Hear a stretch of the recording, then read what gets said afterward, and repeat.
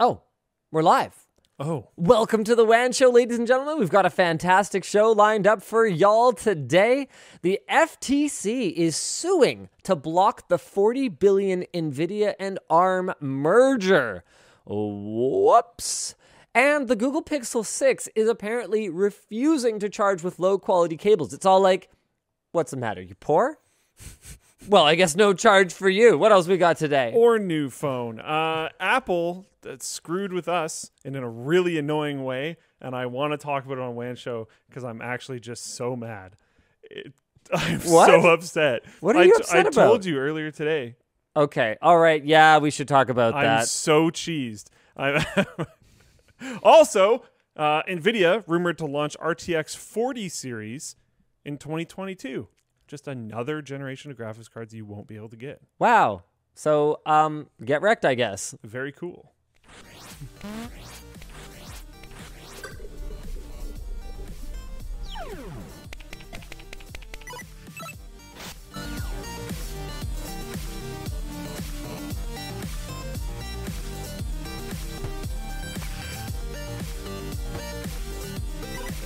All right, why don't we jump right into our first topic of the day. The FTC is suing to block the $40 billion NVIDIA and ARM merger. That's right.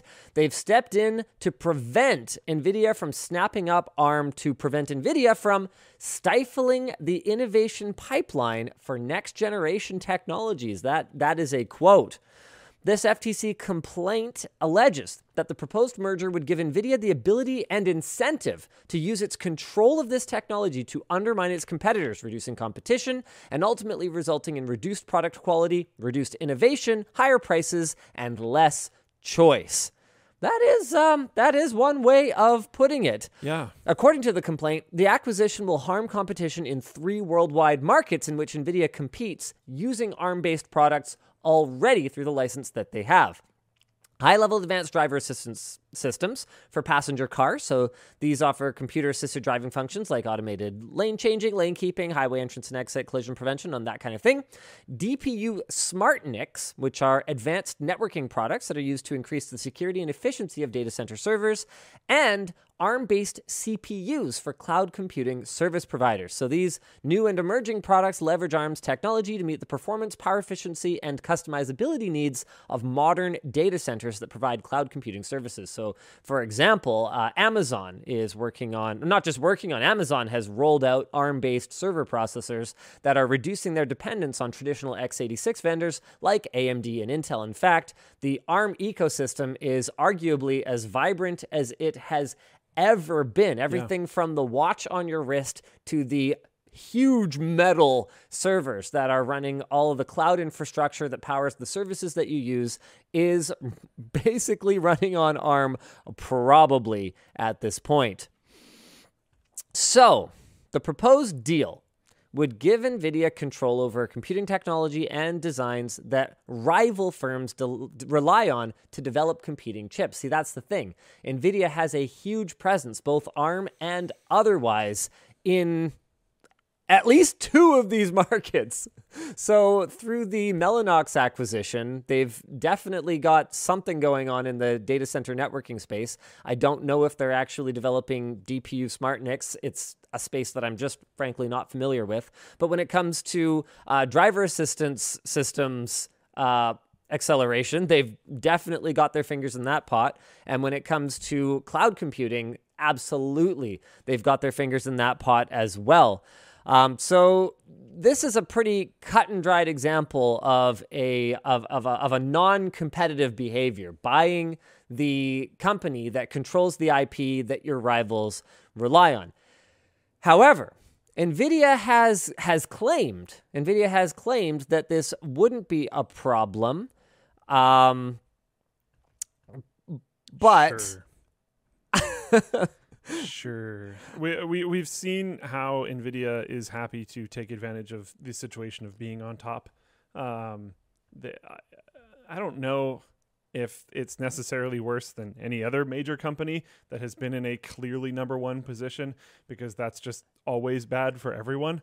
So I can't necessarily particularly pick on NVIDIA here, but it's not like they're necessarily playing nice guys when they're in that situation, and this would just make them even more so. So here's the thing. I actually wrote a follow-up video. I didn't write the whole thing. I wrote most of it. Let me just see if I'm logged into the right doc here.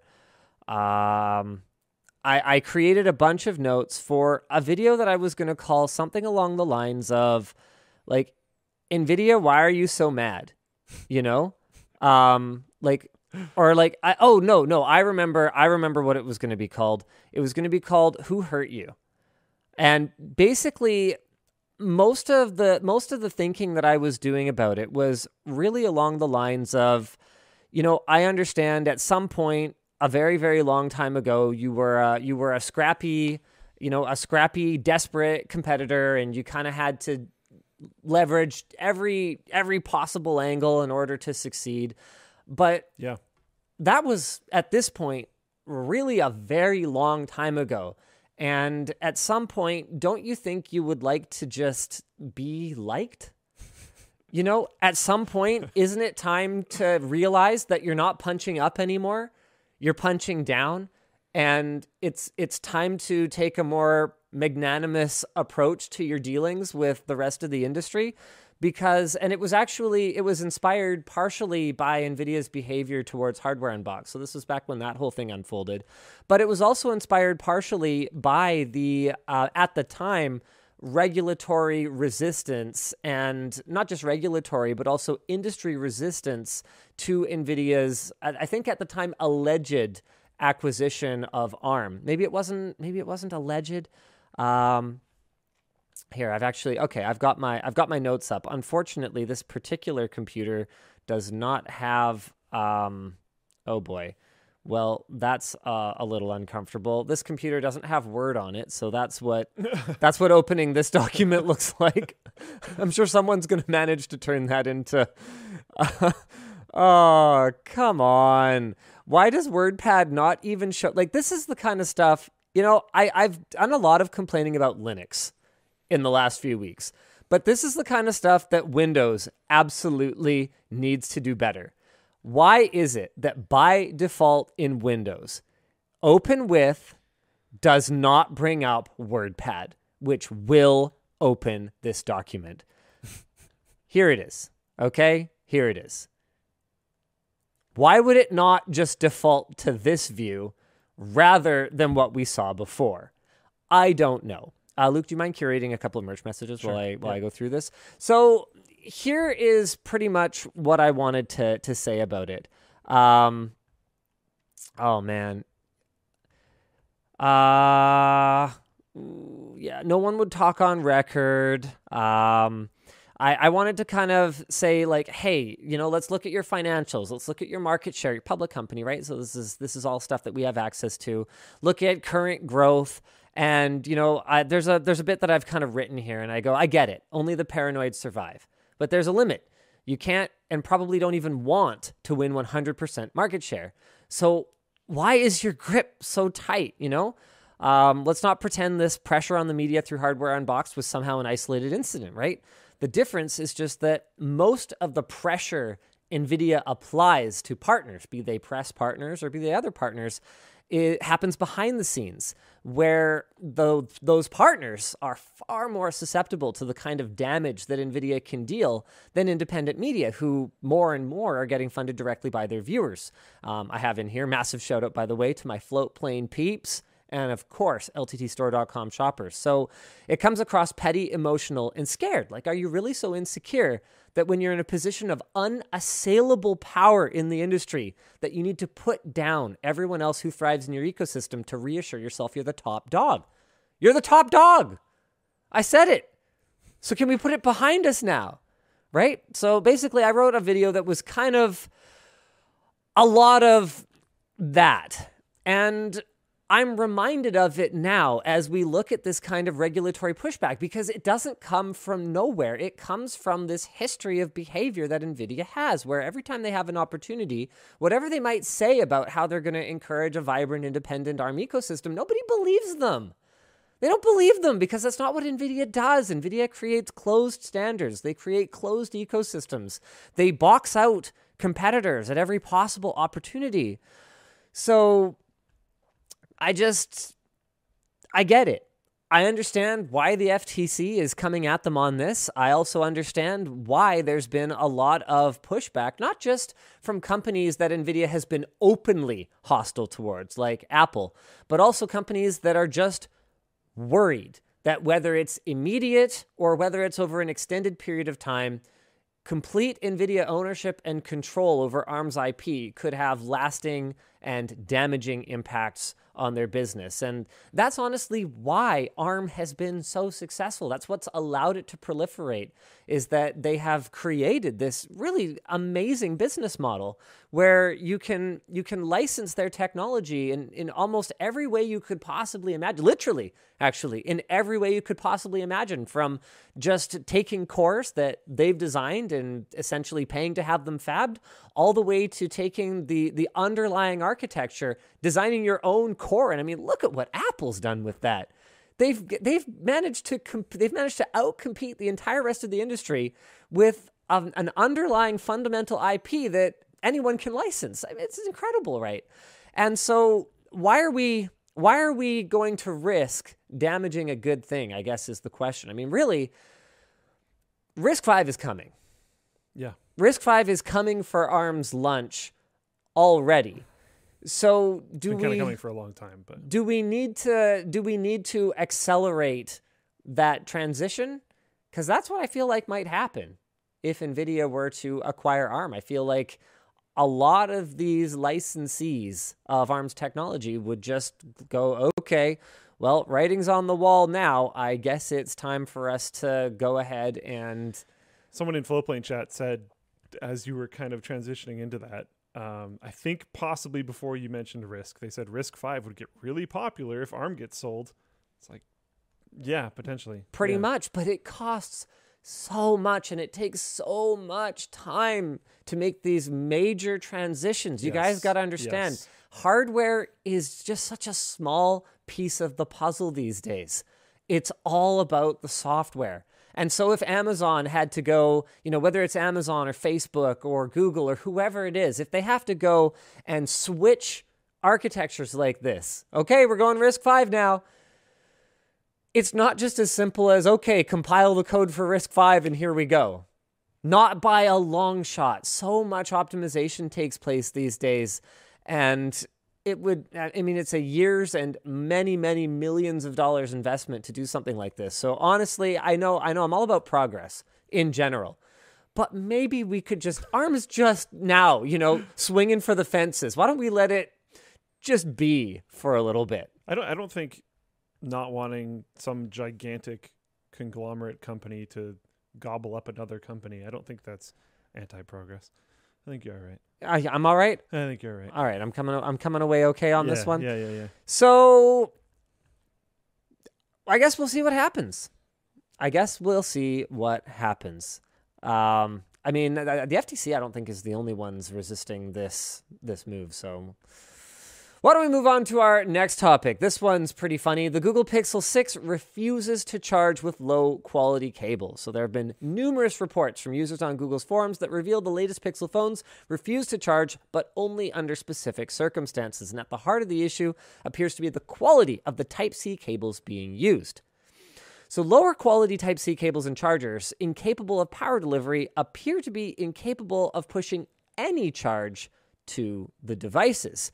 And the really frustrating thing is that while on Google's support page, it is stated that Pixel phones might not work with some cables in order to protect the battery from the damage that out-of-spec charging might cause, there doesn't appear to be any meaningful error message that really gets pushed out to users. It doesn't say, hey, get more money, buy a better cable. It just doesn't work.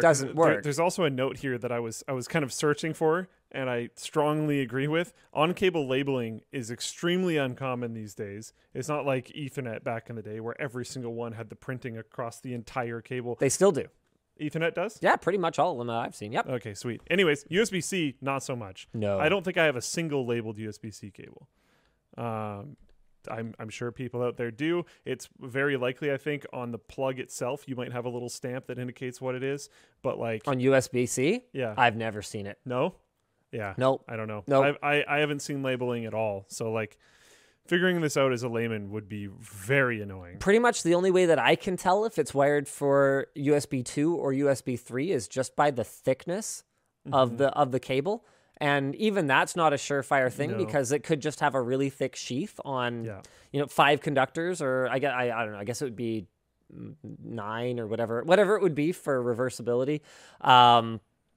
And the thing is that in addition to just how many conductors are running down a Type-C cable, there's also the gauge of them, right? So especially as we get into, I think we've got 100 watt now, but as we get into 240 watt power delivery over USB Type-C, that is going to be really important. And it's actually a really great safety feature that Google has, that it just prevents the phone from operating correctly with a cable that could damage it. It's just that they need to do a better job of documenting what's happening or alerting the user to what's happening so that people don't get confused. All right, let's go ahead and roll this. Oh, wow, that's actually a really good question. Go ahead and do that. Okay, I think I'm going to have to just call this out because otherwise we're going to run into trouble here and people aren't going to get a chance to get their hands on it. The Swacket. That's not it. The Swacket is back, ladies and gentlemen. That's right. It's somewhere between a sweater and a jacket. So it's a heavy, heavy sweater, and I've got a large on. Long story, it is not going to fit this baggie. Normally our size medium is my size, but this is pretty much the LTT store hoodie for if you don't want the stealth hoodie or the WAN hoodie, you know? You want something that's a little more flash. It's got the reflective tape on the front, reflective tape on the back. It's got the big LTT badge on the shoulder, very much inspired by the original Swacket, but without some of the questionable choices that we made the first time around in terms of materials. So there should be a lot better consistency from one garment to the next this time around. Is that a large or an XL? This is an XL. That's an XL. Yeah, that looks about right. All right. I never had the original one. This is cool. Really? You never got one? Nope. Oh, yeah. We had a very limited number of the original one, and then we never reordered because we had QC issues with them, and that factory just couldn't manage to make them. And it turned out it wasn't entirely their fault because we had like stretchy materials and really stiff materials, and they were right next to each other. And it was just an extremely technical garment. So,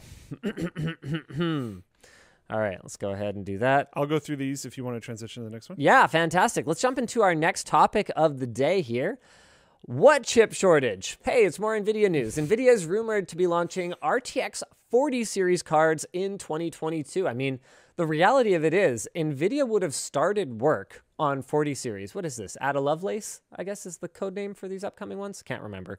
The point is NVIDIA would have started planning for these, probably 3.5 years ago. So they would have had absolutely no way of knowing that they were going to have no way of manufacturing enough of their previous generation to the point where they're only competing against nobody. Like there's literally no GPUs that anyone can buy anyway. So there's no point putting all of this R&D into releasing a new generation of GPUs. That being said, and I memed on it a little bit for in consumers. The intro, I'm still happy they're pushing forward at the very least. Yeah. This is one of those situations where I don't want to bash on progress. Even if they're just instantly selling out, you might as well keep marching forward. Yeah, you might as well keep marching forward. It's just from a business standpoint. If they just didn't have to, then I guess that is a thing that they might have considered. So I guess I appreciate that they're releasing a new one. If they're moving, because they could just not. Not really. In the data center, they've still got a lot of competition for like high performance computing. Okay, that's fair. And that's where NVIDIA's pushing. They're pushing heavy in AI right now, and there are AI specific processors that are coming out now that really look like they're going to take the fight to NVIDIA. So if they're not continuing to push forward on new process nodes, new architectures, there is the potential that they could fall behind. And once they've done that work, it is relatively speaking less work to take these new innovations and repackage them into a smaller die and deliver them in a consumer GPU. And NVIDIA is a proud company. I think it's fair to say that. NVIDIA is a proud company, and they would much rather beat the living stuffing out of their competition than just barely eke out a W. So Yeah, as fair. much as we might fault NVIDIA from time to time, whether it's for, holding back a release because they don't have a financial incentive to go ahead with it, they never hold back for that long, even during periods of complete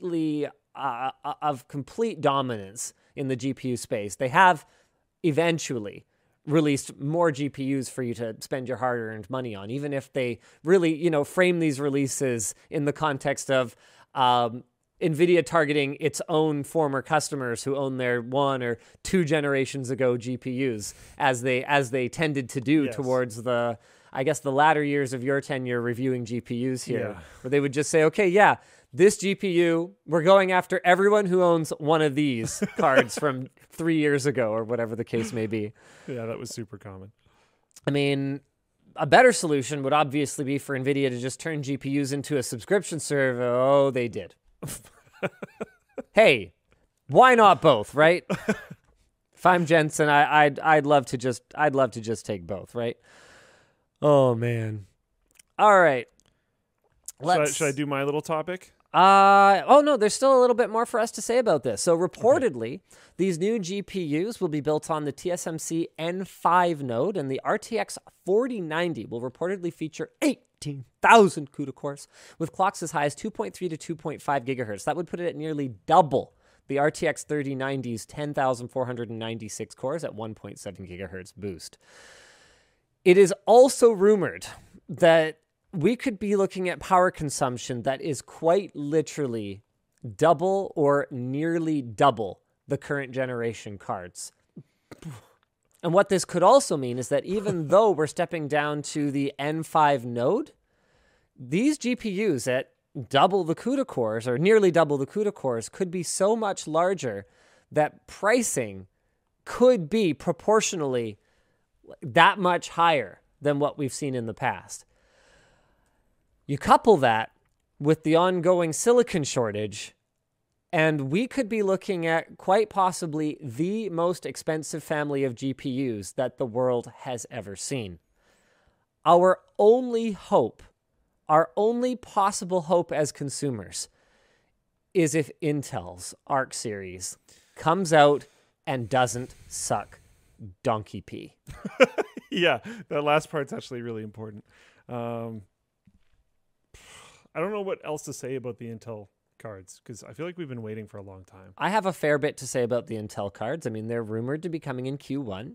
They are rumored to be able to achieve performance up to about an RTX 3070, which would put them probably in 4060 sort of territory, which is fine. That's what most people are buying anyway. I was just going to say, it might not be the sexy Halo product that some people are waiting to hear for, but that's the workhorse card that a lot of people need. Yeah, that'd be sweet. I have no real issue with that. Yep. But the problem is that even if Intel decides to flood the market with these sort of performance tier, but not top tier, so hopefully affordable GPUs, that's still not going to do anything about the overall shortage, because while we might wish that Intel was using their own fabs, which are a separate sort of capacity bucket compared to the rest of the industry, which is reliant on mostly TSMC and Samsung for the cutting edge nodes. I mean, TSMC and Samsung, that's it. Unfortunately, Intel is supposed to be using TSMC for these upcoming GPUs. So there's a silver lining. On the one hand, there's only so many wafers that TSMC can process.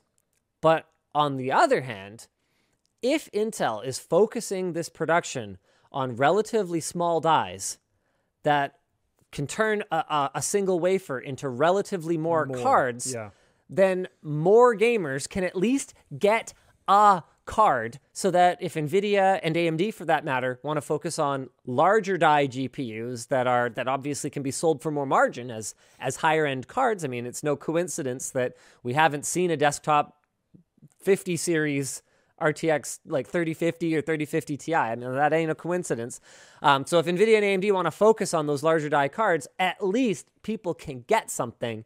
And the more people have a GPU at all, the more we can hopefully see supply start to loosen up a little bit. However, the global chip shortage is absolutely a real thing. Sorry, conspiracy theorists. And even Apple has apparently been slowing iPhone production in spite of their careful planning and solid partnerships with chip fabs.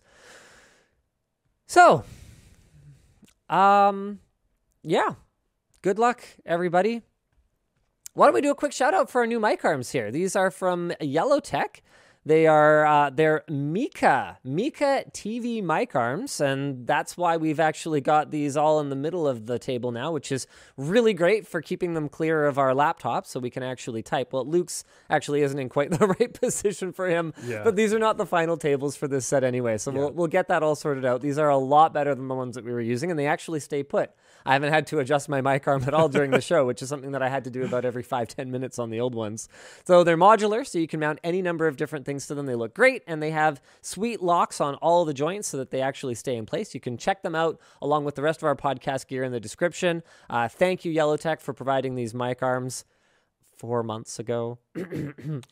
Took us a little while to get all them here the whole time. Yeah, it took us a little while to get all the hardware together, to get the set up, and yeah, okay. Look, sorry guys. We eventually definitely did install them. Yes, we did talk about the Swacket. Just the reason why you were saying you should get it now, we only have hundreds now. We're gonna have thousands soon. Right. So I probably should have clarified that. Yeah, Nick dropped down here. They've been hard at work figuring out how to get any Swackets here before Christmas. So the ones that you guys have available now are air-shipped ones. So we're eating it. How much does it cost us per unit to airship Swacket? It's got to be at least like $10. It's like 18 or something. 18. Okay, these are only air-shipped because they couldn't fit in the container. Okay. So they were only air-shipped because they couldn't fit in the container. Anyway, the point is we only have a few hundred of these. These were actually the last ones off the line, and then they didn't fit. So they air-shipped them. So they got here ahead of the ones that are on the sea right now. So if you want to get one before the end of the year, now is the time to order a Swacket, but there will be thousands more coming in the new year. So thank you, Nick. Okay, we've got everything. We've got perfect clarity on all of that now.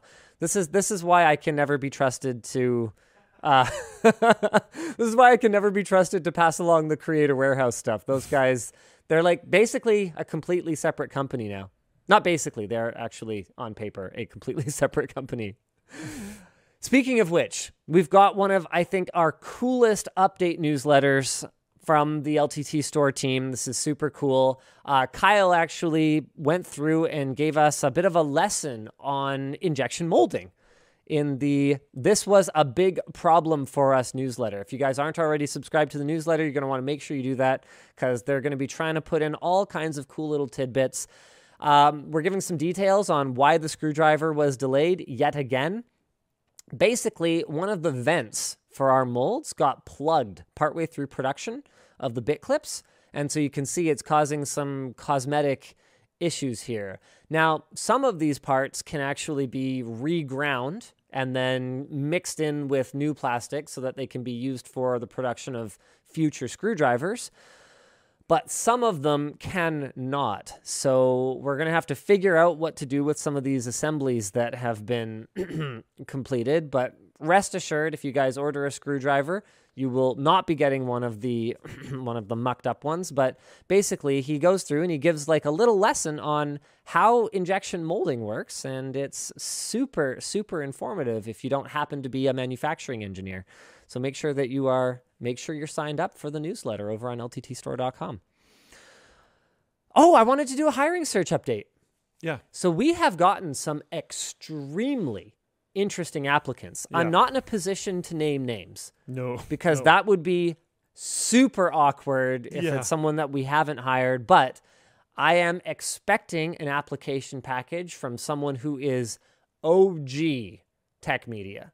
Like OG written media, someone that I've really enjoyed all of their work over the years, someone who went over to the manufacturing side some time ago, and I just, really felt like that was a huge, huge loss for independent tech coverage. Don't even try to guess. I won't, but I don't want to get anybody into any kind of awkward position. Oh, of course not. I'm not going to, but I think I might know who you're Yeah, it's someone that I don't get to work with nearly as much as I would like, but who I'm hoping to have an opportunity to work with all the time. I've gotten a slightly less OG, but also like written media, personality that has applied. We've gotten one applicant who has worked on some pretty amazing software for benchmarking and this one I definitely know. Yeah, this one benchmarking and validation. And I just want to reiterate, guys.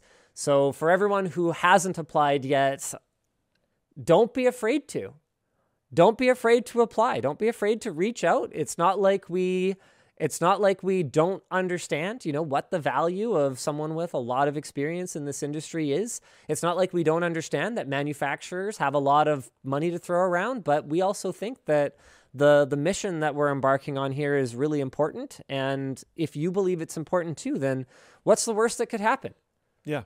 Apply, and so maybe we don't hire you. Maybe we can't come to an agreement, but at least don't be afraid to start a conversation, right? And if you haven't heard from us yet, I wouldn't lose hope yet.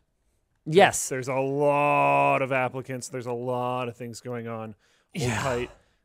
We'll be trying to get to you as soon as we can, but a lot of things happening. It's definitely going to take some time, ladies and gentlemen. Yeah. We should go through our sponsors for the show today. Thanks to Team Group for sponsoring today's show. Celebrate the season with Team Group's holiday sales. Get great discounts on SSDs, RAM, USB sticks, and SD cards. On top of the sales, Team Group is also giving you the chance to win a brand new gaming PC. Simply vote for your favorite products in each category, check out their extreme ARGB PC build video, and follow the Gleam instructions underneath it to get your entries in. They're also giving away 5 to 10% off coupon codes just by entering your name and email. The first prize is a brand new gaming PC, and the second prize is some T-Force Delta RGB DDR5 RAM. So check out Team Group's holiday sales today and enter for your chance to win using the link in the show description. This show is also brought to you by Comet Backup. I remember when I lost half my photos I'd taken for a wedding photography job due to my portable hard drive taking a fall off my desk. And let me tell you, it's an awful feeling losing important data. Whether you lose something due to ransomware, hardware failure, or human error, losing your data can be a business-ending event. And that's where Comet Backup comes in. Comet Backup is a fast, flexible backup platform for businesses and IT providers. You get to choose where the data is stored, local on-premises storage, or any of the leading cloud providers. Get secure, encrypted backup software for computers, emails, databases, and servers that can grow with your business with Comet's scalable per-device pricing. So test drive Comet Backup with a 30-day free trial and get $50 in free credit when you sign up with a promo code WAN. Start running backups in 15 minutes or less at cometbackup.com.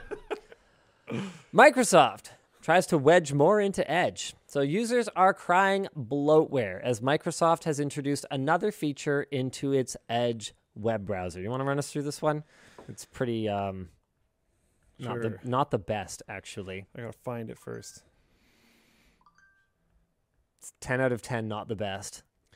Yeah, Microsoft tries to wedge more into Edge. Very cool. You just gotta, mess with those users that are actually still using your browser. That's a very good idea. The few like Chromium Edition Edge, enthusiasts out there. Why don't you just tell them, haha, F you. Users are crying. The two remaining users are crying bloatware as Microsoft has introduced another feature into the Edge web browser. The newest update to Edge has introduced a payment installment system provided by Zip. Why? This system allows you to pay for items through up to 4 interest-free installments, assuming you pay on time. It has in the notes all 14 Edge users have been expressing their concern as services like these are often seen as predatory, and exploit consumers' worst spending habits, encouraging them to spend more money that they don't have. Wow, this is so weird. Yeah. Unnecessary. There, that's the word I was looking for. The U word. It seems like a very odd move for Microsoft to do. Like, if anything, if it was their own product, I would have been like, that's like not cool, but At least it makes sense. I at least understand where it's coming from. Yes. This is just really weird. Super weird. Users have also accused Microsoft of being money grubbing. Yeah, for sure. That's exactly. But what this sounds Microsoft like. hit back. Okay. Where is that? Microsoft said Microsoft is not involved in providing the loan and does not collect a fee for connecting users to loan providers. Cool. Yeah, we understood that part. That still leaves a lot of wiggle room for less direct forms of monetization, like, say, for example, receiving payment for integrating the feature into the browser in the first place. Which is exactly what I expect had happened in the first. Like, what? That doesn't mean anything, Microsoft. Come on. Currently, there is no clear way to disable this feature. Actually, there is. You just only ever use Edge to download other browsers. Yeah. Yeah, you could pick up Firefox or Brave or Chrome or Chrome. I'm still a What do Chrome you user. use? I'm still using Chrome. I use Chrome for work It's so convenient. because the profiles thing is so nice. I have like 4 or 5 different profiles because I use different emails for different things and all this kind of stuff. And then for non-work, I use Firefox these days. Right. Yeah. Anyways, interestingly, merchants are automatically opted in to the payment system and have to specifically opt out for the system to not appear on their website. This isn't the first time Microsoft has implemented a shopping-focused feature into their browser, and that's not the problem. In November 2020, Microsoft added coupon code and price history display functionality a la Honey directly into their browser, which I heard about and thought was cool. Which that one would have been fine. Yeah. Like, that's a pro-consumer thing. Yeah. Figuring sweet. out how to help consumers take on more debt is always terrible. Mm-hmm. I mean, okay, hold on. Okay. Some people absolutely do need to finance purchases, but I can guarantee that the kinds of things that you're buying with the kinds of debt that you're taking on through your web browser are probably not those things. Yeah. Probably not. Most people are not buying, say, food, for example, through their browser. And some people do. Some people are. And some people need to. And some people need to. And that's, I'm just saying, probably not. Yeah. And those people who do need these services can probably find them. And so they probably have already. Reducing friction, right? That's an industry term for helping people spend their money more easily. That's what it means, essentially. And that's what this move is. This is a friction reduction move, not a providing a valuable service to people who desperately need it move. Hopefully this reduces friction for users switching off of Edge. Yeah, that's pretty much the best outcome that we can hope for here. Speaking of friction, it's not in the doc, but I want to complain about it. I'm actually very adamant that I complain about this on the show today. Okay, what do you need to complain about? Apple. Okay, all right, yeah, that makes sense. So we've been focusing on the web front end of the website for quite a while now. Yep. We decided to divert and focus some efforts on the app. Sorry for people who recently had issues with the Android version. It's already fixed. Please check the store if you're still having problems. But that included releasing an update for Apple. We have talked about mobile app development for Apple on this show a lot because we've had an extremely problematic path the entire time. It's been very, very rough to deal with them. We talked not even all that recently, but somewhat recently, definitely recent in regards to the whole timeline of how long WAN shows have been going on for. We talked about how Apple is apparently becoming more friendly with app creators because of Epic and that battle that semi-concluded and all that kind of stuff. Sure. So we were like, okay, we're going to update the apps and we're going to try again with Apple.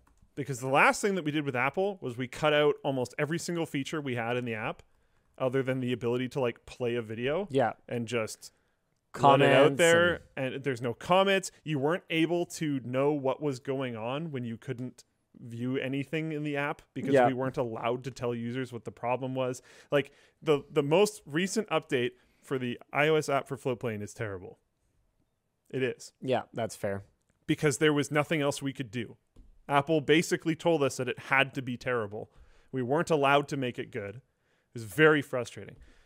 So we just kind of left it there because there was nothing we could really do anyways and moved on. Now we're trying to update it. We're trying to make it better because theoretically we can do that. We post an update to the iOS store in an attempt to improve it, and it gets rejected. And I'm so mad immediately because like we've been rejected. And if you've watched the show, we've been rejected a very large amount of times. At one point in time, we were rejected for months, literally, trying to make it better, trying to make it more acceptable every time, just to get a response back that they just sort of screwed up, I guess, and it's been fine for like a long time, and then they finally let it through.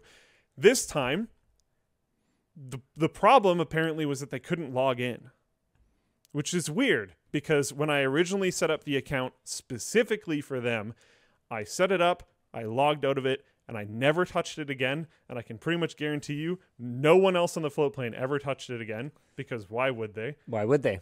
It's been the same this whole time. They tried to sign into the wrong app. They sent us a picture of the app that they tried to sign into. I have no idea what app that is. Me neither. But it's not ours. Genius. Come on. So now we have to like reapply to be able to put our update out. Because when we try to push something to the Google store, we just upload it and then it takes usually a couple or a few days and it propagates and then people can download it. With Apple, you have to get approved first. So it has to go through the approval process again. So like Apple people out there that are using iOS devices, I'm sorry, I don't know when it's going to be available. Apparently they can't log in to the right freaking app. So we'll have to wait until they figure that out.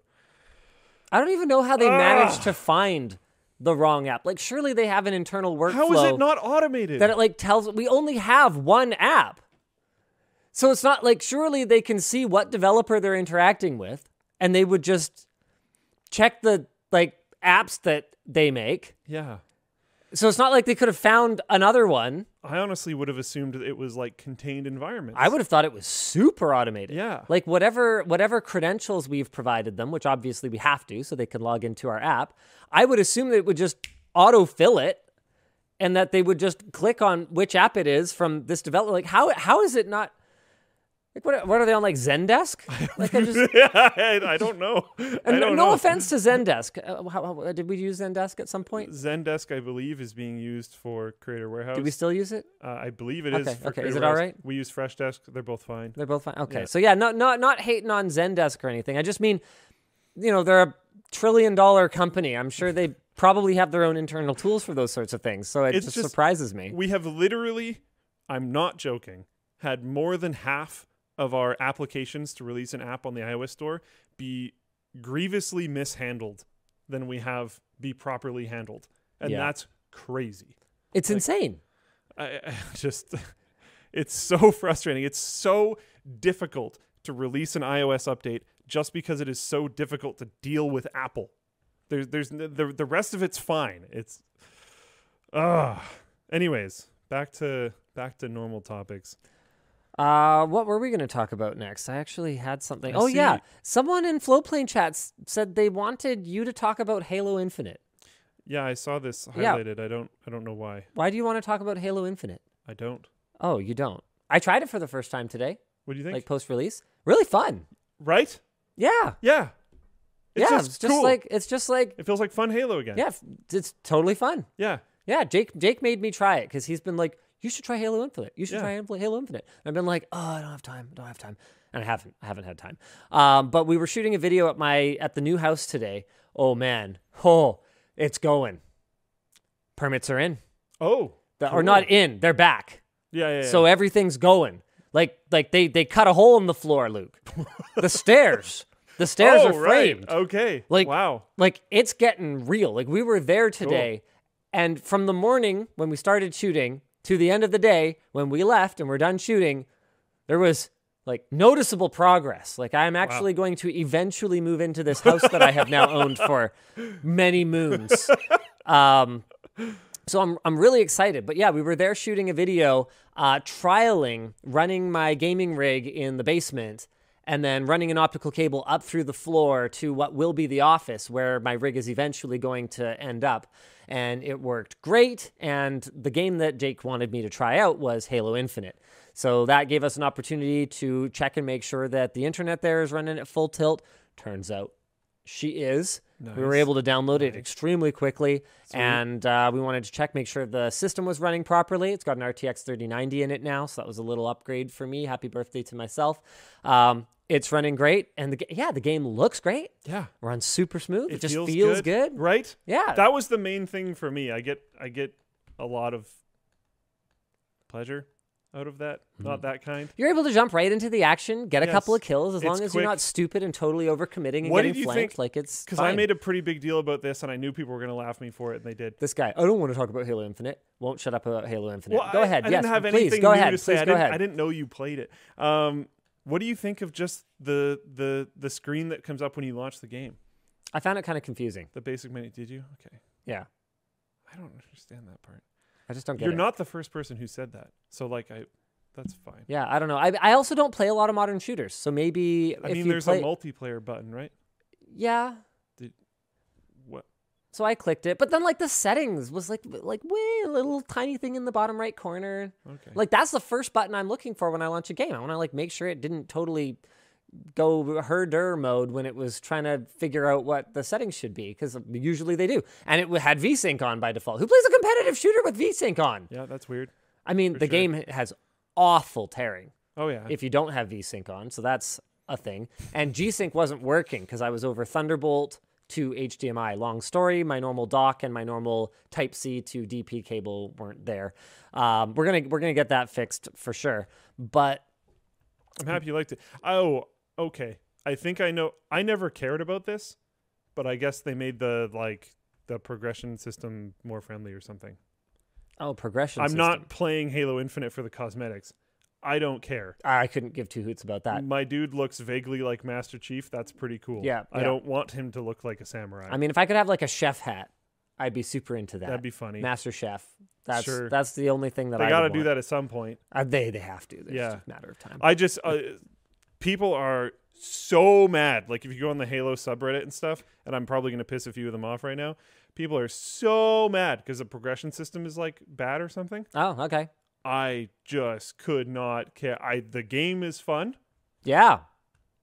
I mean, imagine. It's kind of where the buck stops for me. Maybe this is just me being full boomer here, but I can't imagine caring that much about like cosmetics in a game. I care about cosmetics in some games, for sure. And I've talked. Yeah, you on were WAN super show. enjoying how Chad I was in that Tarkov.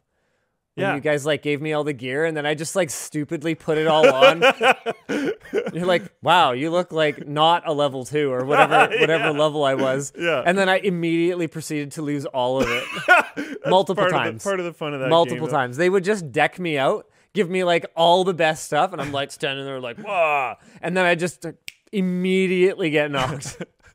I care about cosmetics sometimes because they can be used as accomplishment rewards, if that makes sense. So it can show off that you have done something, achieved something, etc.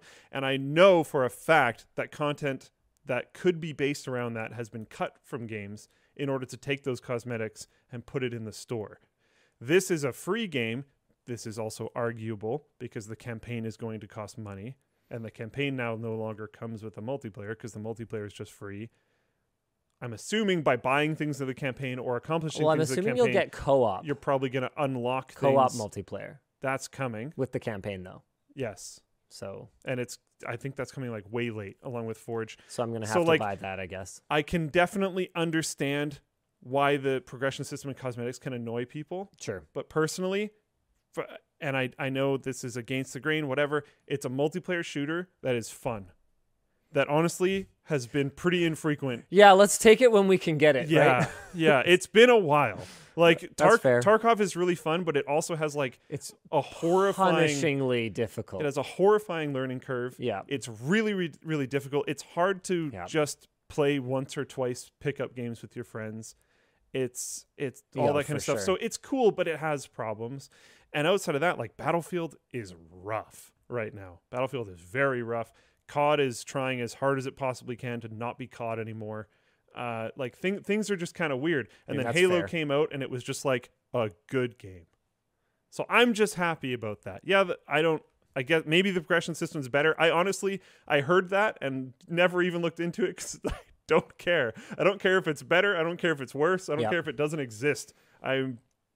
Doesn't matter to me. The game's fun. Sounds good. We should do some merch messages because we've got quite a few curated ones here. So I'm going to start at the bottom. Oh my goodness, there's a lot. You've been curating a lot more than I was. I skipped probably like half. There's been a lot today. All right. Matthew H. Do you think the 4000 series cards will have any better of a launch, or will NVIDIA just give up since people got mad last time anyway? There's no way it's going to be any better. No. It's just going to be what it is.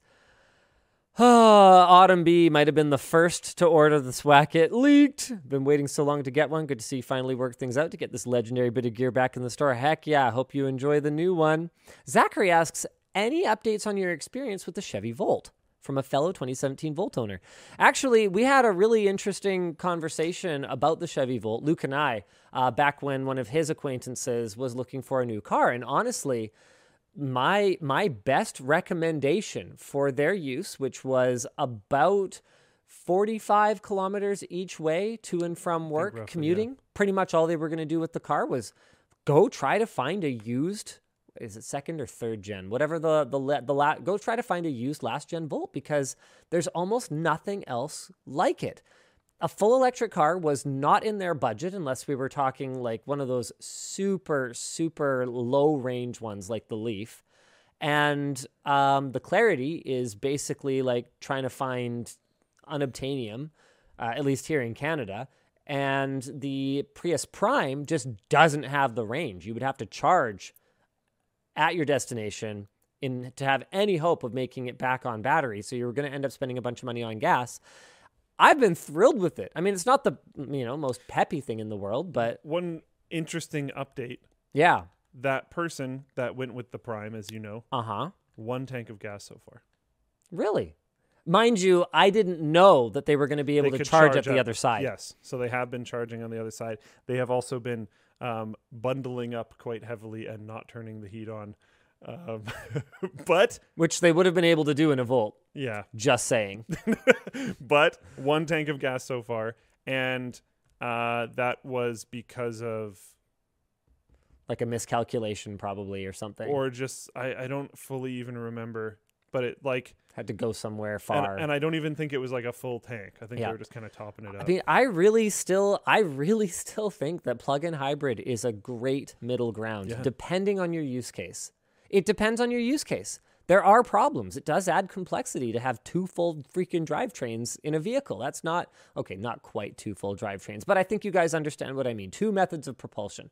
It adds complexity, but it dramatically reduces the amount of lithium and other rare earth metals that are required to produce the vehicle, and it dramatically reduces the amount of emissions. Like, yeah, if you're the kind of person who buys a plug-in hybrid and then just drives it around on gas all the time anyway, then okay, yeah, obviously you're not doing it right and there's no benefit to it. And I think that's what a lot of the arguments against plug-in hybrid have been based on. But for my part, I burn like 6 tanks of gas a year. They're like 30 liters. I think, and we've talked about this before, but I think a lot of people like just 5. Don't get it. I think it's almost a Wii U type of problem. You think so? Sort of. Because there's a bunch of plug-in hybrids that are like, I mean, they get bundled with those cars that are not even, they should not be in the same category as the Volt. You mean like regular hybrids? Yeah. No. Well, okay. Yeah, the fact that they're even using the word hybrid. I think consumer understanding is bundling those things together. Right. And they're just so drastically different. It's very frustrating for me because it really does feel like we missed out on this fantastic middle ground. I do between 80 and 90% of my driving on battery, which is great. And obviously, in a perfect world, I wouldn't burn any gas. But the reality of it is, burning a little bit of gas might not be worse than the kinds of things that are being done to get access to more lithium right now. Like, It's not a simple cut and dried answer. So at some point, yeah, I'll end up going full EV, or I'll end up going, who knows, hydrogen? I don't know, whatever the answer ends up being. But for now, I'm extremely happy with the Volt. And for my use case, which is commuting to and from work and pretty much doing nothing else with that vehicle, it is awesome. It's just outstanding. Ian, longtime listener, first-time caller. Any chance of a collab with Level 1 or Craft Computing doing enterprise virtualization stuff? Unraid's neat, but I think it'd be interesting to see something like VMware, Hyper-V, or Proxmox focusing on clustering. So for us, a big part of what we try to do is make things relatable to our viewers, many of whom are gamers or consumer technology users. And so if we had any reason to use those technologies, we would. We haven't really come across it yet. So that's the reason why you haven't seen us covering it that much. HG69 Servini, I don't know how to pronounce that, but basically bought one of pretty much everything on the store and said, awesome merch. Screwdriver and backpack when? Screwdriver won't be until next year, and backpack won't be until next year. I am absolutely stoked on this backpack, though. Yeah. I came back from my trip, so this is my first trip, like really daily driving it. I'm like, okay, we need to make some tweaks to the curvature of the foam here. We need to do this. We need to do that. Hey, that change I wanted to make before, totally changed my mind. Scrap that. We're going to leave it the way it is, but it is going to be flippin' awesome. Did you have more thoughts on the like shoulder thing that I was talking about? What was the shoulder thing again? Needing to loosen the straps in order to get it on. Yes. I think there's not a ton that we're going to be able to do about that, That's a pretty normal thing with bags. Yeah. So we're going to have, it'll be a metal clip that should have some pretty good like dig in. So it shouldn't like loosen too much when you are loosening it to get it on. That's actually really nice. So yeah, they're going to be metal, but in terms of like the elastic on there, I just had durability concerns about it. And my bag has wear there. Yeah. So the way that it's built is just like 3 stitches anywhere there should be one. Yeah. And yeah. I don't want to do anything that's going to compromise that. That's cool. Yeah. Bags get beat on. So yeah, it's good to have it be. And that's, honestly, we had someone internally bring up some concerns about the high carbon nature of some of the businesses that we're expanding into, like merch.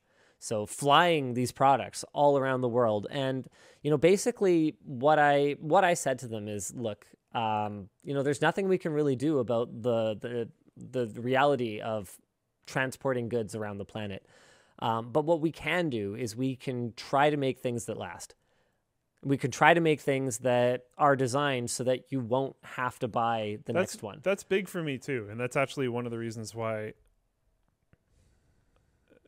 legitimately, like outside of the necessities of the job that I have, I've supported and been behind LTT Store the whole time, is because I think you and I both have a problem with, I don't even remember what it's called right now. Fast fashion. Yeah, fast fashion is like terrible. I hate it. Which is why nothing we do is particularly fashionable. Yeah. Because we don't pay attention to trends at all. I don't care. And it will always look good. It'll always look like what it is. Yeah. Which is LTT Store. And this is one of the examples, sorry for moving away from the mic. The SWAC is one of the examples of I can't think of a single point in time in my life where I thought this wouldn't have been at least pretty cool. It's fine. Yeah. It's not exactly on trend for this season of this year. Nope. But who cares? I have never been on trend for any season of any year. The Swacket was already kind of a weird out there thing when we first launched it 4 or 5 years ago or whenever it came out. And this is just pretty much that, but we fixed some of the QA issues. So it's certainly not any trendier today. Yeah. So if you like it, that's cool. And hopefully it'll last a long time. I don't have anything from LTT Store, and I have some old school stuff that's trashed. Oh, for sure. It's all still good. Yeah. Which that makes me believe in it a lot, personally. Anyways. Samuel says, hey, any ETR timeline on the build your own PC for kids? Our son is 4 months old. It would be awesome if it comes out in time for him to have it at the prime age it's meant for. There is no ETA on that project. Not only are we having actually we've solved most of the difficulties with the magnets. So we were really concerned about embedding magnets in wood because if a kid eats a magnet, oh boy. And glue loses, I forget, it's like something like 20% of its strength every year until basically it fails. It's useless. And so eventually those magnets were going to get pulled out and some kid was going to eat it. So I pretty much told the team, I was like, look, if we can't screw the magnets into the wood, we're not making this. So we had to figure out a way to screw magnets into wood, which has been challenging. I think we're there. I'm pretty excited. But that project has been sort of sidelined by something also magnet related that is a little bit more mainstream. So instead of being something that could be like a 6-figure project, it's been sidelined. That engineer has been moved on to something that's probably a 7-figure project for us that I'm going to be really excited to tell you guys about when we're a little bit closer. But I think Nick would murder me if I told you anything about it today. Yeah. Because we're just not that close. We're doing a ton of work. It's been really interesting getting the perspective of our engineers who are like, I was talking to one of them. He's like, yeah, I'm not like the world's best engineer or anything like that. But I have to say that, I'm a good engineer. And because I was telling him, I was like, wow, this is amazing that you've like done this, and it was a bunch of work he'd done on like magnetic pull strength. And he was like, yeah, well, it's because I'm like a competent person who was actually given a reasonable amount of time to work on something. And I was like, oh, well, wow. Yeah, keep doing what you're doing then. It kind of blew me away that these people who are coming in with experience from outside of Linus Media Group are like, yeah, I've never really had time to do my best work. I'm like, oh, well, that sucks. That's stupid. We see that in the software / game development industry all the time, right? That blows, man. Yeah. All right. Oh, this is interesting. John Z asks, you've done How Does LTT Make Money? I would be really interested in how LTT spends money in the same format. With all the additional things like Creator Warehouse and now LTT Labs, it would be really interesting to see that breakdown. Oh, man, how do I do that without saying too much? I'm not sure, because to me, how we make money is something that I'll reveal far more freely because, I see us as having kind of a responsibility to the rest of the creator community to disclose, what these sources of revenue are and put it out there so that others can use it as a benchmark. Like, hey, okay, hold on a second. Linus and his team are doing, 25% of their revenue through merch. Mine's at 2%. Have I missed something here? Have I missed the boat? Maybe I should crank and that so up. they can course correct, right? Whereas how we spend money is sort of like a step farther ahead. It's like it's what we haven't done yet. Whereas how we're making money is showing what we've done. So there's the risk that I'm going to say something and I could end up actually misleading someone. Maybe they see how we're investing and they go, oh, I need to invest like that. And it ends up not being a success for us and then not a success for them. I don't know how I feel about that one. Nothing's impossible, but right now that is not on my radar. Victor, any updates on making past and future newsletters available as a blog or something similar? Hopefully Nick will do that at some point. Nick, people asking for newsletter archive in blog form. Okay, yep, I'll see what I can do about that. What else we got here? Cole, hey, I've heard you make a couple of Taylor Swift references in the past month. I'm dying to know if you're a Swiftie, and if so, what's your favorite album? So I've talked about this before. I'm not really a fan of anyone. I just don't really... I don't really... What's the thing about never meet your heroes or whatever it is? People are human. They're full of, warts and flaws and mistakes and I'm no different. And I don't believe in the word fan has such a terrible connotation for me. It's short for fanatic, right? Like it's not rational. It's not reasoned. It's just, it's rabid, it's crazed. It's not, I don't think people should be fans of people, and they especially shouldn't be fans of organizations that want to make money off of them. Yeah. You can respect someone, you can enjoy, you can appreciate their work, but no, I wouldn't say that I'm a Swiftie, and I would not join a fandom of any sort like that. I absolutely respect everything that well, I shouldn't say I respect everything she's done. I respect the career that she has built for herself. I enjoy her music. What else can I really say? What else needs to be said? I mean, is that not enough? You know? Yeah. I don't have a favorite album. I've never bought an album. I've never gone that far. Like, streaming, baby. Yeah, streaming's kind of a thing now. Streaming's pretty cool. Like, who buys an album?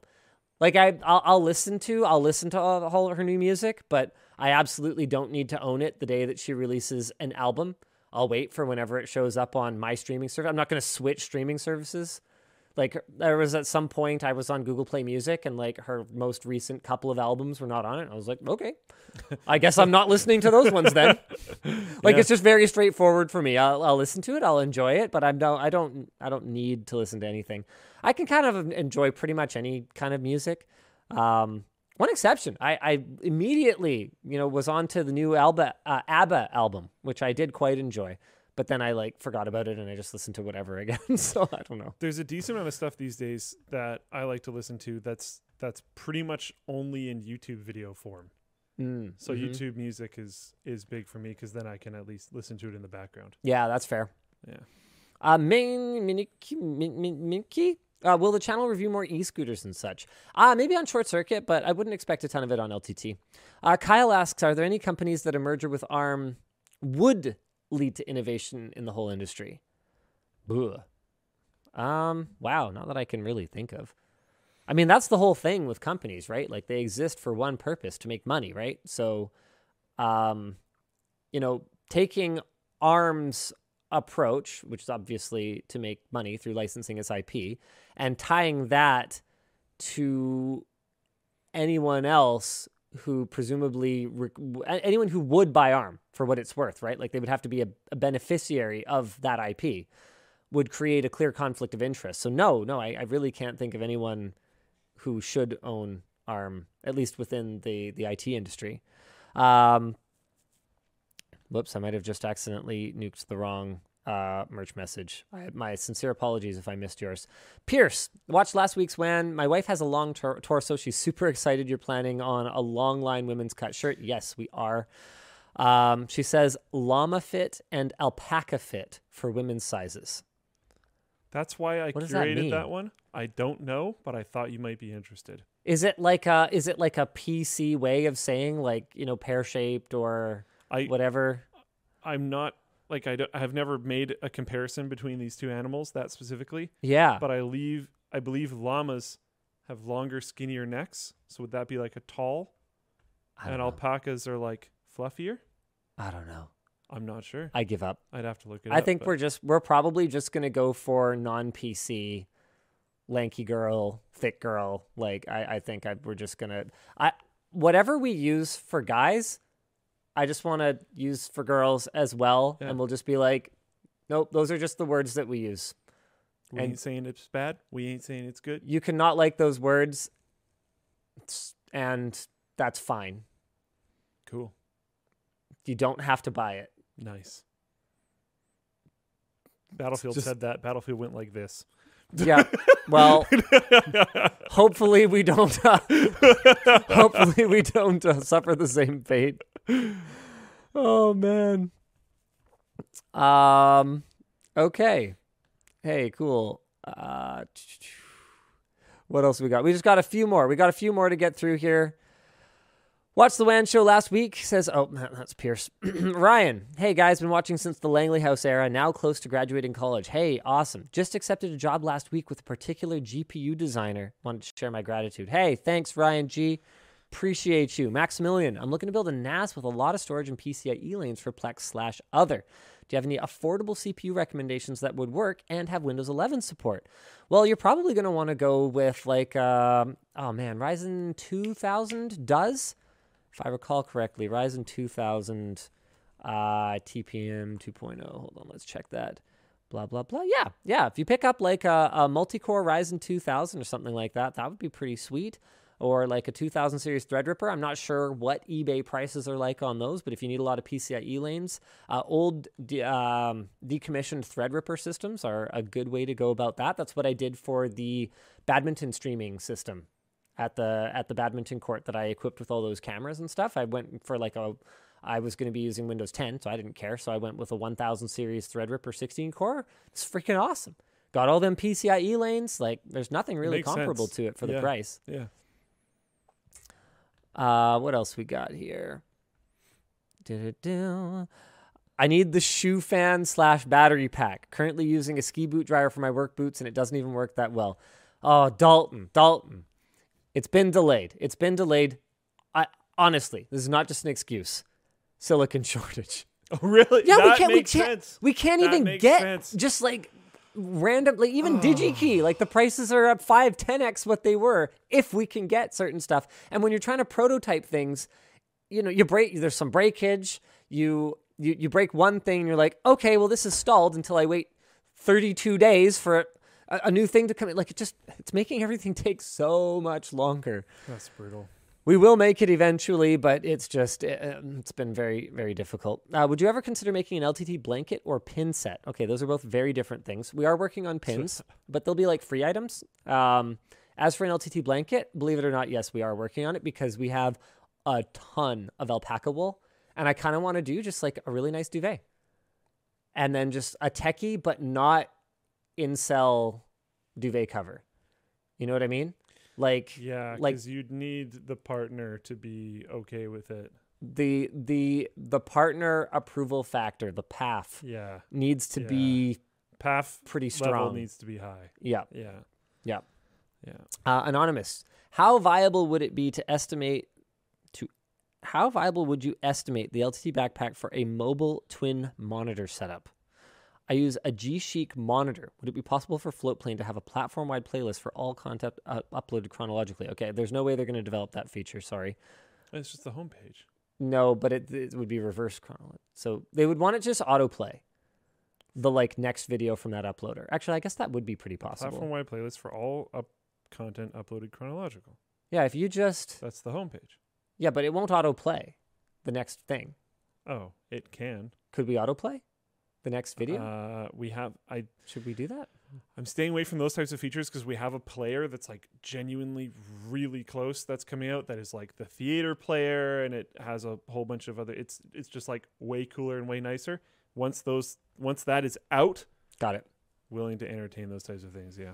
As for the dual monitor thing, it's a pretty big backpack, but I don't know if I would guarantee, depending on what system is powering your dual monitor setup. A G-Chic monitor isn't that one of those USB ones? Yeah, they're pretty small. I mean, I would think it would work, but it really depends on the diagonal size. I guess we can't guarantee it, but yeah. I'd wager it would work. Yeah. Tarl, we cannot bring back Luke's birds. They were really bothering some people who have ear conditions that make them really sensitive to those noises. So it's not happening. It's a good suggestion, doing a build with a YouTube singer. I don't know what a singer specific build would look like. Blue Wolf. Oh, this one I curated because there's this. Okay, I have never been a notable fan of just freestylists because I find it always comes off a little rough, and I'd rather listen to something that's planned. Yeah. There's this dude on YouTube called Harry Mack. He's incredibly good, and I think it could actually be really entertaining to have you build the computer for him, and he freestyles the build. Huh. I think it could genuinely be really cool. It also might just end up being one of those things that is more cringe than not, like the ASMR build. That the people who liked it, they liked it, but it was the worst performing video that we uploaded this year, I think. Oh, whoa. Other than just fully sponsored, some product no one cares about and people didn't want to watch, and something like that. Yeah, it was real. It's got 820,000 views, man. I've never heard anyone freestyle at a level that I would say is 75% of what he can do. And let me tell you this. this is one video where I'm grateful the dislike button's gone. To be clear, I'm not. More transparency is absolutely what I believe in. That was a joke. For those of you who are not 100% picking up on the verbal irony there. Speaking of which, I have not vetted this, so look into it first.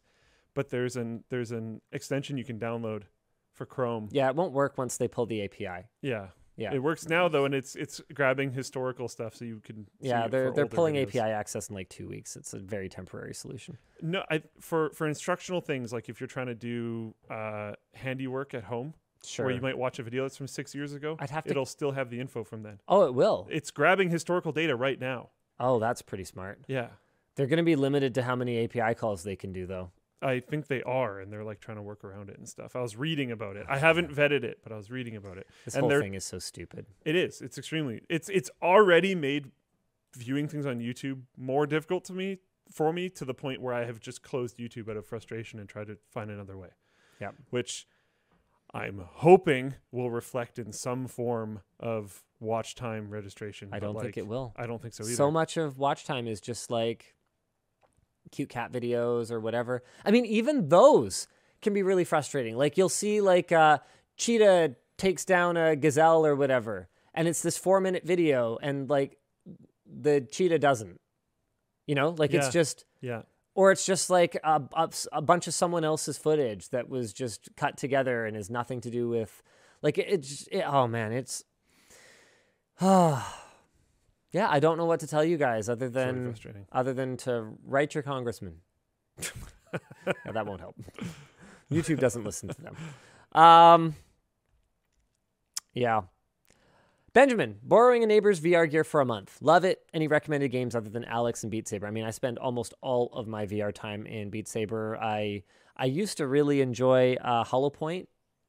Be ready to sweat, though. Hollow Point's amazing. Yeah. I was actually going to specifically say Hollow Point. Check out the lab. I mean, it's old. It's an oldie, but a goodie. The archery game in it is really outstanding. Space Pirate Trainer is a classic. I played through Trover Saves the Universe in VR. It was fine. I just haven't tried that many VR experiences other than Beat Saber. I just love Beat Saber so much. Horseshoes and hand grenades. Or sorry, hot dogs, horseshoes, and hand grenades? Yeah. I haven't tried that one. Hot dogs, horseshoes, and hand grenades. Excuse me. Whew. All right, let's go ahead and hit our next merch message here. Hey, I'm applying in Q1-ish next year. Got some contracts and stuff till then. Was wondering if I could possibly do correspondence work on crypto news until then. Any interest? Tech skill-wise, I'm pretty set, on par with most of the boys. Currently very deep in crypto, though. I can tell you now that crypto is going to be a bit of a sensitive area for the gaming audience, which is really our bread and butter. So while we do report on crypto stuff from time to time, I mean, we did a full series about it a couple of years ago, it's the sort of thing where there's a lot of friction there. And it's a funny thing because, you know, I believe that a lot of gamers are mining crypto on their GPUs when they're not gaming. Personally, I don't have a huge problem with that, particularly during the colder months when, quite frankly, you could either be heating your house with some other, a lot of the time, like electric baseboards, or you could be heating your house by mining crypto and making some money off of it. Not all areas are the same, too. Like some places are, yes, especially in Canada, are very heavily powered by renewable energy. Yes. So, like, yeah, why not? So I think there are ways that crypto can be used the way it was intended. But I also see why there's a lot of friction between the community of people that are not using it, I think, as the creators envisioned, and the people who just want access to hardware and to power that is, you know, cheaper and, you know, well, affordable, right? So, yeah, I can't say that that's something that we're likely to focus on, but I do think that it's something that there is the potential for us to cover because it is an area of tech that, like it or not, is becoming larger and more important. ND1 Club. Yo, this merch is sick. It's perfect for the PNW climate. Oh, Pacific Northwest climate. Okay, that might have been one that didn't need to be curated. I meant to push that one. Right when I read it, I was like, oh, oops. Alex, 73630. Thanks for all the work you've been doing. Been a sub for years and a Floatplane OG member. Hey, heck yeah. Still enjoy the content. Can't wait to see all the surprises y'all preparing for the next year and beyond. Hey, thanks. Joshua. LTT got me into computers and tech when I was 10. 8 years later, I'm going to pursue computer science in college. Love to hear it. Enjoy your gift card. Ashley, thanks, and thanks to Anthony for recommending Pop! OS. Wife and I love it. Bill. Also, any plans to make bras? Ashley, I gotta say, as someone who is not a breasts expert, I'm not a FBI member. Right. Remember those horrible shirts? They were cringe. Very cringe. Trash. Yeah. Yep. As not a breast expert, I would feel like I don't have a lot to contribute to the bra space. Like when it comes, okay, so we've got a garment coming that I think is going to be really cool. It's called the workshop jacket and or workshop coat. I don't remember, but it's like, it's designed for like an engineer or maker. So it's like got lots of pockets, but it's made out of like this super, super robust material that would be very unlikely to ever get snagged or get caught in anything. And it's like got like a leather patch LTT logo on. It's like super cool. I had nothing to do with it. I basically didn't touch it other than to be a size model for the medium size. And there's a reason for that. That's because folks like Colin and Tynan and Kyle and Alex, who are actual engineers and actual makers, were the ones who spec'd it because they were the ones who looked at the other options that they've had experience using or that they see out on the market and went, yeah, but it doesn't fit my needs in this, and this way. That's why we made that garment, because we found something that didn't address our needs and felt we could do it better. With a bra,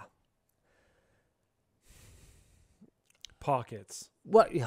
I mean, there are bras with pockets. I don't know. Yeah, I mean, I also not an expert. I have nothing I can add in this realm. I don't know. So it's one of those things where, if I had, breasts and I really felt like, wow, what if they didn't need to separate? What if they were RGB? What if all they did was support and lift? Or whatever, right? I don't know. Yeah. I just have nothing. I just have nothing to contribute. Or at least I feel like I have nothing. I mean, okay, quick release bra. There, that's my. Don't those already exist? Oh, probably. I don't know. I mean, they have all kinds of different bras. Ashley, I wish you luck finding a bra. It's such a specialized garment. I just don't see us getting into it. I know that the ladies in Creator Warehouse are definitely hard at work on underwear and ladies fitted garments, but bras I think are just not in the cards anytime soon. Okay, that was very long-winded. No. What else we got here? Part-time remote data scientist? Probably not. Probably I think there's not. A lot of work that needs to be done. Yeah. More than part-time. Michael, I am supposed to be working on the numbers book, Counting Computers. Obviously, there's going to be a What's a Computer reference in there. I'm supposed to be doing that. Sarah keeps writing me about it. Like, yeah, I know. Nick keeps writing me about it. I will do it at some point. And then I definitely want to do colors and shapes and all that kind of stuff. I haven't gotten around to it. I'm sorry. I've just been really busy. Anonymous says, hey, thanks for the content. I know Scrapyard Wars is out of the question, but do you have plans for in-house large-scale competition-style videos with LMG staff or guests? Yeah, I'd love to revisit the Cardboard Case Challenge. We're always down to do challenge-type videos. The problem, though, is that a lot of the time they're a ton of work. They tie up a ton of people's time, and they don't necessarily outperform us just vlogging individually, so it's tough to justify. Anonymous, would love to see a shirt length in the sizing guide. My arm length often doesn't play well with clothes that match my shoulder and chest width. We're going to be working on making more detailed sizing guides as we go forward, especially as we bring out the thick and lanky sizing or like size options. So you guys will have to just you'll have to bear with us here. Michael H, yes, more colors of shirts are coming. They are coming. We actually have colored shirts upstairs now. Should I bring them down? Why don't you do a few more while I bring them down? I'm going to bring them down. I'm going to leak everything. Someone mentioned a bra that could work as a controller, and I thought that was funny. I mean, you could do it with a makey-makey. Yeah, you could. Anonymous said, thank you for the swacket. It looks very useful, and I was looking for a new jacket. Anyways, for a video series question, have you considered doing, this is going to be probably difficult for me to answer, have you considered doing tutorial-style videos for how to use things on Windows/Mac for different topics? There's a thing that we did way back in the day. I didn't do that many episodes of it because there honestly wasn't that many things to cover. But it was called Luke Software Discoveries, I believe. I don't know if we called all of them that, but we did it. We've done a video on Ninite. We've done a video on the thing that I can't remember right now that makes so you can use your mouse on multiple computers. We've done some of that content in the past. Software stuff is pretty specific. It's going to have to be like really interesting, and no one's going to care if we make a video on how to use Word. So you have to like consider all of those things at the same time. So it really depends. I would definitely say it's not out of the picture, but I don't think it's like a main thing that they're driving for. We are covering Linux. We have some videos on the channel right now on how to use Linux, how to set up for different things, and obviously Linus and I we've been done for a while now, but the videos are coming out for the Linux challenge that Linus and I did. So, someone in Floatplane chat said the mouse thing is called Synergy. Isaac S. said, hi, Luke and Linus, love the show. You talk a lot of smack about website tech media, especially, I don't think we do that much, especially when it comes to the Linux stuff. Okay, sure. With how fast LMG is growing, why don't you put your money where your mouth is? I don't think making a text-based website for Linux stuff is in our future necessarily. Those are some pretty cool colors. Are they on camera yet? No. There we go. I like this. So these are our own label shirts. So you can see we do have black. We are attempting to reduce our reliance on American Apparel with their terrible, terrible supply chain management. That's the reason that we've only been able to have black. So these are not the only colors that we're planning in the future, but this is our first order. We've got I think it's only a couple thousand of each color. So we're coming up with some cool designs for them. And this is something I learned recently. Again, an innovation from the ladies in the Creator Warehouse team. Scrunchies. Oh. So I learned that hair scrunchies like this are usually, or not usually, okay, I don't know if usually, but are often made of the scraps that would have otherwise just been thrown away from t-shirt production. That makes sense. So our scrunchies are going to perfectly match our t-shirts, which maybe is not as relevant right now while we only have unisex cuts. But once we have fitted shirts and stuff like that, you could totally have like a scrunchie that totally matches your shirt, which is totally cool. Sweet. So these are cool. So this is sort of sample packaging of what this might look like, but LTT logo. And then we've got a little thing. These scrunchies are made from repurposed waste fabric from our t-shirts. So it's pretty neat, right? Sweet. Nice. Yeah. Kyra P. Thanks for the awesome stuff, guys. Luke, what would you say Apple could improve the most about their development process? Would it be a policy change in what's allowed, or a change to the submittal process? Submission. P.S. Miss you on more. I think there's supposed to be more of that message, but I appreciate it. There's a few things that kind of drive me nuts here. One is you have to pay, I believe it's yearly, to be allowed to put things on the Apple platform, which is like cool in some ways. Yeah. Because it keeps the Apple Store clean. Yeah. But it's also annoying in other ways. I have to pay for a horrible experience. That is the problem. That sucks. If the validation of apps happened significantly faster, and if they were significantly better at it, we have had so many false negatives. It's extremely, extremely difficult to deal with. The fact that costs a very not insignificant amount of money, this terrible service costs a not insignificant amount of money, is just despicable, and it needs to die. We're not doing any more merch messages other than what's been sent already, so don't bother sending more. I don't know about chemical engineer applicants for Creator Warehouse. You'd have to reach out to them about it. But I should mention, guys, half of the swackets are gone for the air shipment. You'll still get a chance to get more once the sea shipment arrives later, but half of the air shipment is gone. So if you wanted to get one right away, then make sure that you get it right away. Will there be a winter coat for Canadian Northerners? Okay. We do have a soft shell coming. We have a rain shell coming, but I don't think we have anything like really hardcore in the pipeline right now. We want to try these sort of slightly simpler technical garments first. Make sure we get the water resistance right. Make sure we get the fit right, and then we can tackle stuff like that in the future. I mean, that team is growing so fast right now, so it's very expensive to run. Also, every new project costs deep into six figures to develop and then place an initial order for before you ever get any kind of return on it. So there's just a limit to how many garments that we can have in the pipeline at a time. Samuel, longtime viewer, first ever YouTuber merch. Would you ever switch LMG to using Linux with Windows servers to remote into to edit and to perform other Windows necessities? That's honestly one of the things that Luke and I talked about a lot during the Linux challenge is if you need, like if you're using Linux to what? Browse the web? Like browse files? And then to do things you need to do, you need Windows? Then why? Yeah.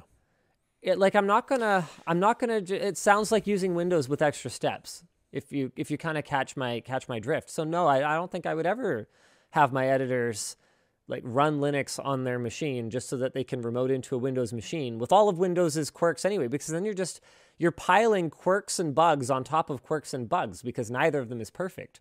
Why are you doing that? You might as well just have one set of quirks and bugs, if that makes sense. Yeah, you're going to have some regardless. Yeah, feel the same way. Yeah, I just don't think that's happening. And finally, Nathan W. Have you ever thought about doing something on amateur radio? No. Interesting hobby, and there's more to it than a bunch of old white guys talking over the air. Really?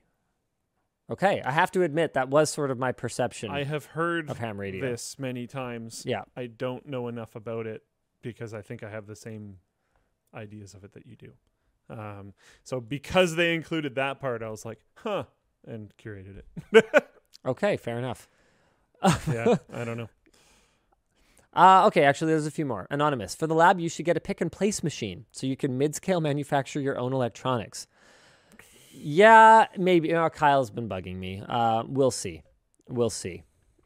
Peter says, saving up gift cards for when the bag and screwdriver come up next year.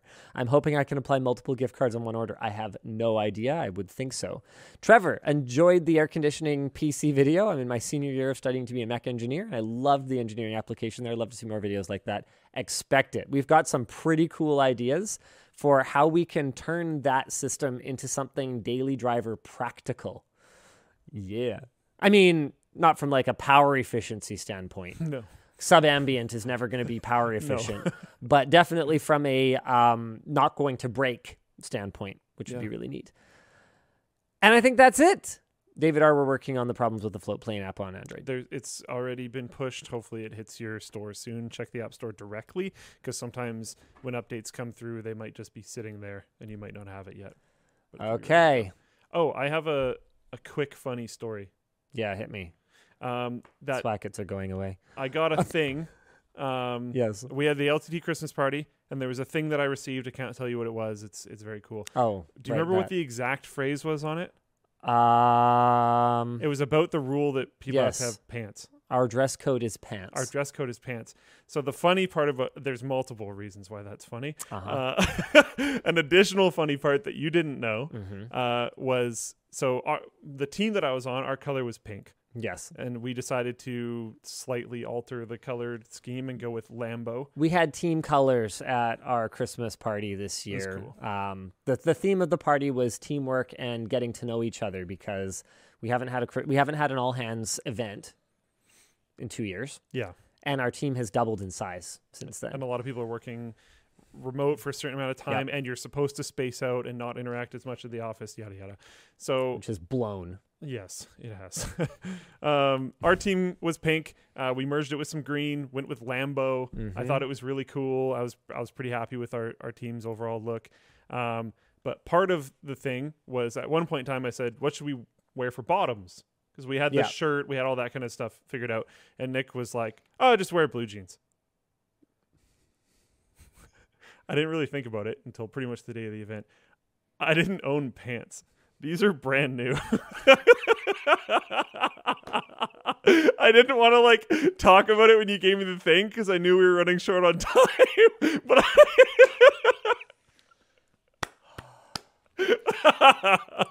So everyone who got a 5-year service award, which included everyone who had previously crossed that milestone because we changed how we're doing our 5-year service awards, got a little phrase written on their 5-year service award. And the reason that Luke's was our dress code is pants was because his inability to manage to put pants on in the morning was the reason that we had to implement a dress code. And our dress code is super reasonable. I mean, I'm not exactly, the most formal dresser myself, but all I ask is you put on pants, because he used to live in the basement of the Langley House office, and he would just roll out of bed. I'm not even convinced he brushed his teeth sometimes. He would roll out of bed, walk upstairs to his desk, plunk himself in whatever he happened to be wearing to bed, and it's like, Luke, put on pants.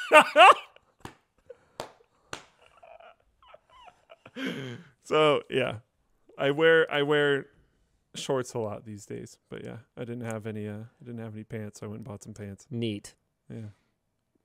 Yeah. First piece of clothing I've bought in like years. Good for you. Jeez. All right, last merch message. Justin H says, do you have any notable updates on your experience with the Framework laptop? No, it's been great. What can I say about it? I mean, when it breaks, I'm sure I'll have a notable update because hopefully it'll be super easy to fix. I'm kind of tempted to like break it on purpose and then see how easy it is to actually get replacement parts, because just because they in theory are replaceable doesn't mean you can actually do it. Yeah, it doesn't mean they're available and in stock. Yeah, chip shortage. That's kind of interesting, actually. I kind of like that idea. I mean, you could theoretically break it. Yeah. And just replace the piece anyways and see how that goes instead of actually breaking it. That's true. I could do that and just like order enough parts to make myself another one. Yeah. All right. That's it for today. Thank you for tuning into the WAN show. We will see you again next week. Same bad time, same bad channel. Okay. I don't think I can roll the, animation. Oh, do you want me to get it? Yeah. Do you want to roll the animation? Wait. Bye. There it is.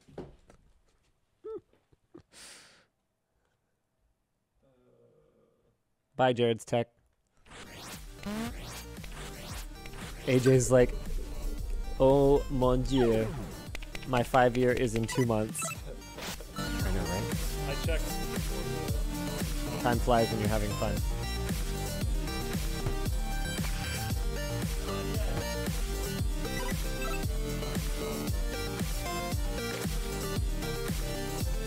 Hold on. I gotta end the YouTube one first.